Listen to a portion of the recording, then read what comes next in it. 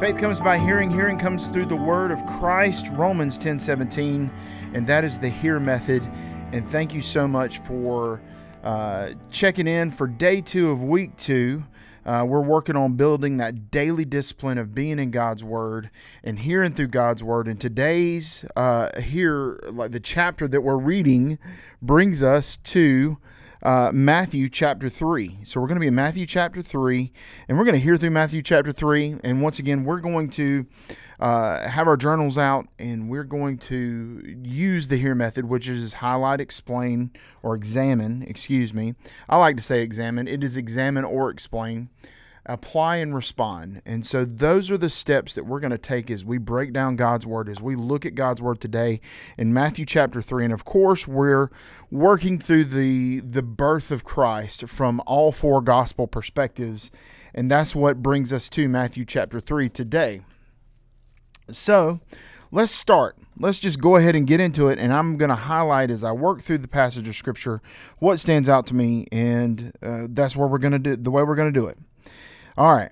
So it says, Matthew chapter 3, verse 1, it says, "In those days, John the Baptist came preaching in the wilderness of Judea, 'Repent, for the kingdom of heaven is at hand. For this is he who was spoken of the prophet Isaiah when he said, the voice of the one crying out in the wilderness, prepare the way of the Lord, make his paths straight.'" I'm going to highlight that, and we'll come back to it, and I'll tell you why here in a minute. All right. John wore a garment of camel hair and a leather belt around his waist, and his food was locust and wild honey. Then Jerusalem and all Judea and all the region about the Jordan were going out to him, and they were baptized by him in the river Jordan, confessing their sins. But when he saw many of the Pharisees and Sadducees coming to his baptisms, he said, "You brood of vipers, who warned you to flee from the wrath to come? Bear fruit in keeping with repentance." I'm going to highlight that. Bear fruit with keeping in repentance. Verse 8, man. And do not presume to say to yourselves, "We have Abraham as our father." For I tell you, God is able. God is able. Let me see here. Able from these stones to raise up children of Abraham. And now, even now, the axe laid to the root of the trees. For every tree, therefore, that does not bear good fruit is cut down and thrown into the fire. Verse 11, "I baptize you with water for repentance, but he who is coming after me is mightier than I, whose sandals I am not worthy to carry. He will baptize you with the Holy Spirit and fire. His winnowing fork is in his hand, and he will clear the threshing floor and gather his wheat into a barn, but the chaff he will burn with unquenchable fire." We go into the baptism of Jesus in verse 13. "Then Jesus came from Galilee to the Jordan to John to be baptized by him. John would have prevented him, saying, 'I need to be baptized by you. Do you come to me?' But Jesus said to him, 'Let it be so now, for thus it is fitting for us to fulfill all righteousness.' And then he consented. And when Jesus was baptized, immediately he went up from the water, and behold, the heavens were opened to him, and he saw the Spirit of God descending like a dove and coming to rest upon him. And behold, a voice from heaven that said, 'This is my beloved Son, with whom I am well pleased.'" Now I'm going to go back real quick, and I'm going to highlight a couple of things before we kind of get into the explain part. And also I want to go ahead and ask for your forgiveness. We are right. I'm recording this on Monday afternoon, and we are right in the middle of our high time with the after school ministry here at New Life. But just want to go ahead and say, man, it's a blessing to have the noise in the background, because that means that there are children in the halls of this church, and the facilities are being used, and our after school program is alive and vibrant. So let's dive back into Scripture. So this last few verses, I want to take and highlight some things that stuck out to me. Of course, we have Jesus there at his baptism, obviously. Of course, there's John there. But also, when we saw the Spirit of God descending like a dove, and then the voice from heaven, "This is my beloved Son, with whom I am well pleased." I'm going to go ahead and highlight those, and we'll get to that here in just a few seconds. So let's back it up real quick and start with verse 1 on talking about some of the things that stuck out to us. So as we look at this, one of the big things that stuck out to me first is obviously the reference to Scripture. Of course, we see the indentation. Of course, in the ESV version, the English Standard Version that I'm reading, there's an indentation and quotation of what we see in verse 3. The voice of one crying in the wilderness, prepare the way of the Lord, make his path straight. And so we have some indentation and some notation there. And we look and we see if we have anything. And we do have a footnote reference here in my study Bible. And it's, this is John the Baptist proclaims the coming of the Lord using Isaiah 40, verse 3. That's where this quotation comes from. So Isaiah 40, verse 3. John's ministry points forward, like the Old Testament prophets, to a greater one that comes after him. So John's following in line with the Old Testament prophets, pointing forward to Jesus in the hope that they had in the coming of the Messiah, who is Jesus Christ. So that makes sense right there. Man, this is crazy. And that verse has always stuck out to me. And so what I want to do, man, let's roll over to Isaiah 40, verse 3, see if I can find it real quick. There we go. Isaiah 40. I'm at Isaiah 55 real quick. Okay, 49. There it is. Isaiah 40, verse 3. And I'm going to highlight that because it's always good to check. Go see for yourself. When you see things that are quoted or indented or anything like that, hey, chase that rabbit. Go find out where it says in Scripture where it's prophecy fulfilled. And we see it right here, Isaiah 40, verse 3. A voice cries in the wilderness, prepare the way of the Lord, make straight in the desert highway for our God. And so that's a reference right there. Speaking of John the Baptist. All right, cool. Well, that's something that we've learned here. This is the baptism, or John the Baptist preparing the way for the Lord. It tells a little bit about John and who he is. John was a rather rough looking guy. I would adventure to say, because he probably had the long beard, he probably had the rough clothes, the long hair. He ate locusts and ate wild honey. I mean, that's crazy right there. He was a bug eating kind of guy. But then, he really kind of, in verse 7, what in the world he talks about, he says, but when, that's another thing that stuck out to me. He said, but when he saw many of the Pharisees and Sadducees coming to his baptism, he said to them, you brood of vipers, who warned you to flee from the wrath to come? That's verse 7. Like, he's not holding any punches right there. John calls those people brood of vipers, the Pharisees and Sadducees. And I also have a footnote right here on it. It says the wrath to come. Man, there's some pretty harsh words. So what is John meaning by that? The Old Testament, and this is what the footnote says, the Old Testament prophesied the coming of the Lord's righteous judgment. Psalm 96:13, Zephaniah 2:1 and 2, Malachi 3:2. John will not allow the leaders to suppose that the cup of God's wrath is only for Israel's enemies, and their own nation will escape. John is later puzzled that Jesus does not immediately bring judgment. So that's interesting right there.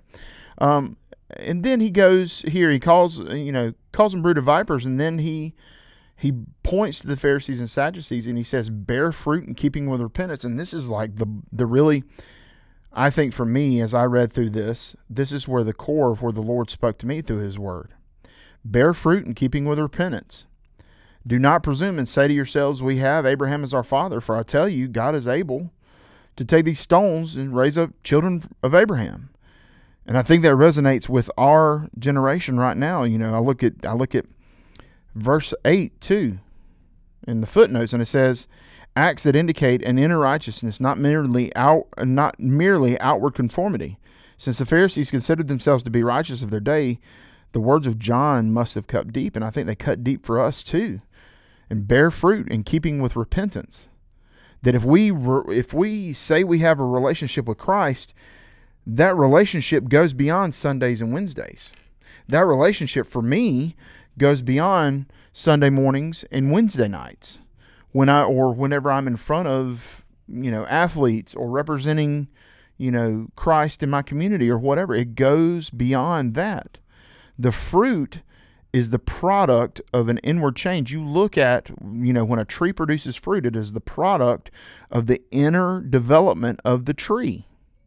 A tree that is not mature enough will not produce good fruit. A tree that is not ready and in season will not produce good fruit. And if y'all had, we can sit here and go on forever. We could talk for hours just about bearing fruit. And that if you are representing Christ, if I'm representing Christ, I don't want to ever, I don't want to sound like I'm pointing the finger at you. I want to talk to Jimmy here for a second. If Jimmy is going to bear fruit in keeping with repentance, he's going to bear fruit in every area of his life. And that's the tough part, because when we start assessing ourselves and really being honest with ourselves, we then realize how quickly and how much more we need the grace of God on a daily basis. Verse 11, that's some of the things that kind of stick out to me too. John says, I baptize you with water for repentance. Those that are repenting of their sin and placing their faith in the Jesus, the one who is to come. Okay? And then he says, but he who is coming after me is far mightier than I, whose sandals I am not worthy to carry. He will baptize you with the Holy Spirit and fire. Now that's interesting too. I think, I question it. I'm like, okay, wow, this sounds pretty serious. This is something that sticks out to me for understanding it. Holy Spirit, I kind of get that, because when we are believers, when we follow Christ, when we repent of our sin and place our faith in Jesus Christ, we are given a comforter in the Holy Spirit. But then he says the Holy Spirit and fire. So I really want to take and look at my study Bible and check maybe some footnotes. And I see immediately there is a footnote right here. And I'm going to read it for us. With the Holy Spirit and fire. And that's exactly what we're talking about.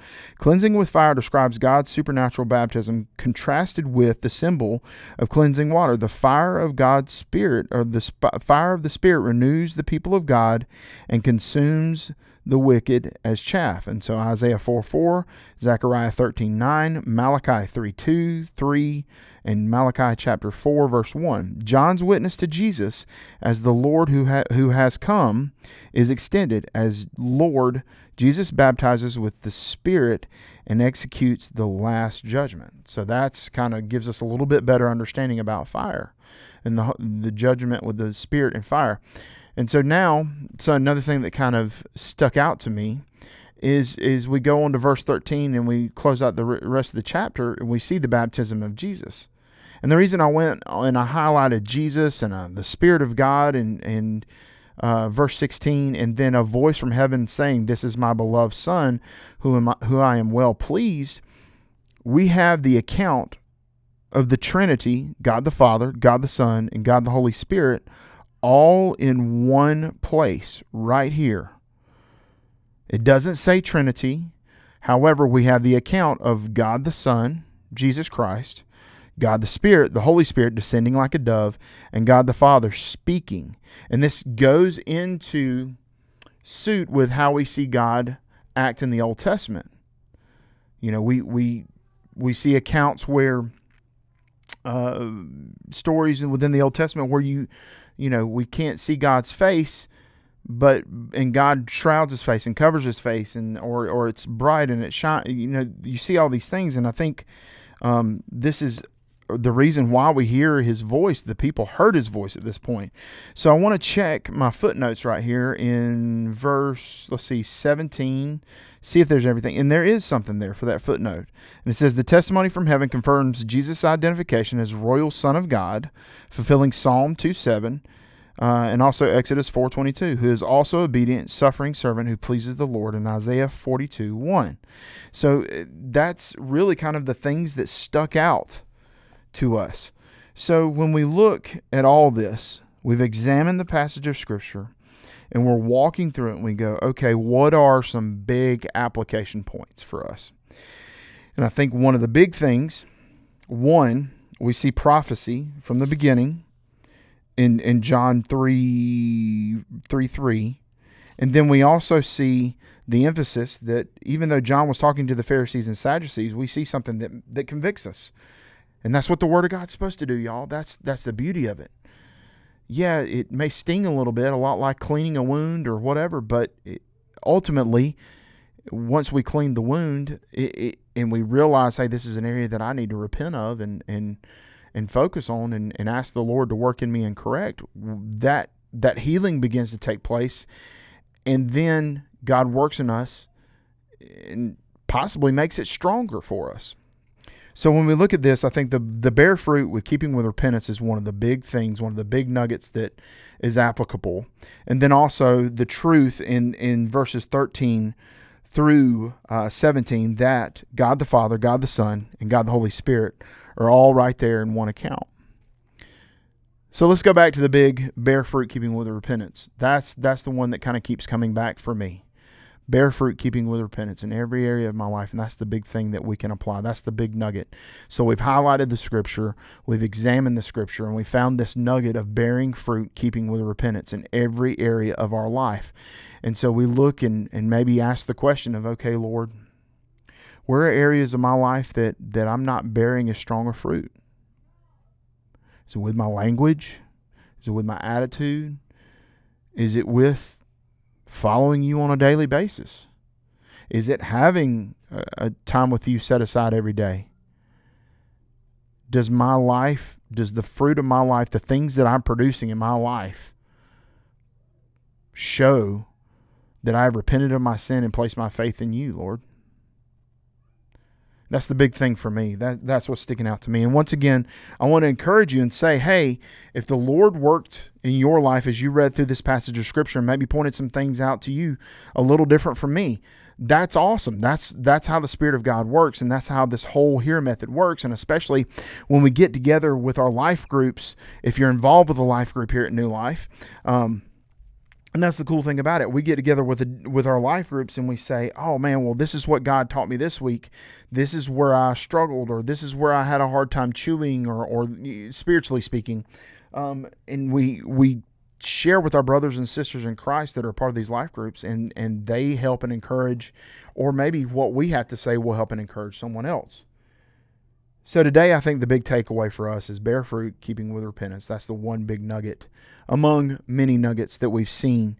And you know what? If you want to dig a little deeper in this chapter of Matthew chapter 3, I would encourage you to do so. Hey, spend some more time looking to some of the cross references and some of the prophecies, and because all it's going to do is build a deeper, stronger, more immovable foundation in your relationship with Christ. So now we come to the R, the respond.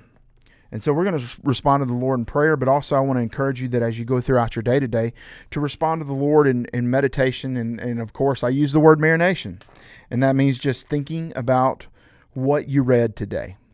And if you're in your car riding down the road and you're just listening to this, hey, hopefully some of this has encouraged you, and maybe something that I read as I was reading in Matthew chapter 3 stuck out to you a little bit differently. I would encourage you to chew on those things and let those things soak in to your mind and your heart.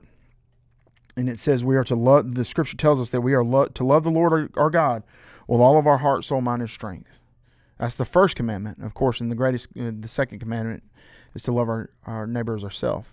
And so as we love the Lord our God with all of our heart, soul, mind, and strength, we can do that through marinating and thinking about and chewing on His Word. And so my takeaway from this is marinating and chewing on bear fruit in keeping with repentance. Let's pray. Lord, we thank you so much for this time. We thank you just for the opportunity to sit down in your Word, and thank you for teaching us what you have taught us in Matthew chapter 3 today. Lord, and the big thing, Lord, for me, I would ask that you would help me to understand and learn to bear fruit in my life, keeping with repentance and the reality and the truth that I am a follower of you. And Lord, that I have placed my faith in you, in your Son, Jesus Christ, that He is Emmanuel, Son of God, God with us. And that through your death, burial, and resurrection on the cross and through the cross, that I have life and relationship with you. And Lord, may that fruit, may I bear fruit in keeping with that repentance. Lord, that you took my sin to the cross. And Lord, that I may share my life and take what you've done for me and share it with others. And Lord, may others see that I bear fruit in keeping with repentance, not for Jimmy's glory, but for your glory and your glory alone. And we ask all this in Jesus' name. Amen.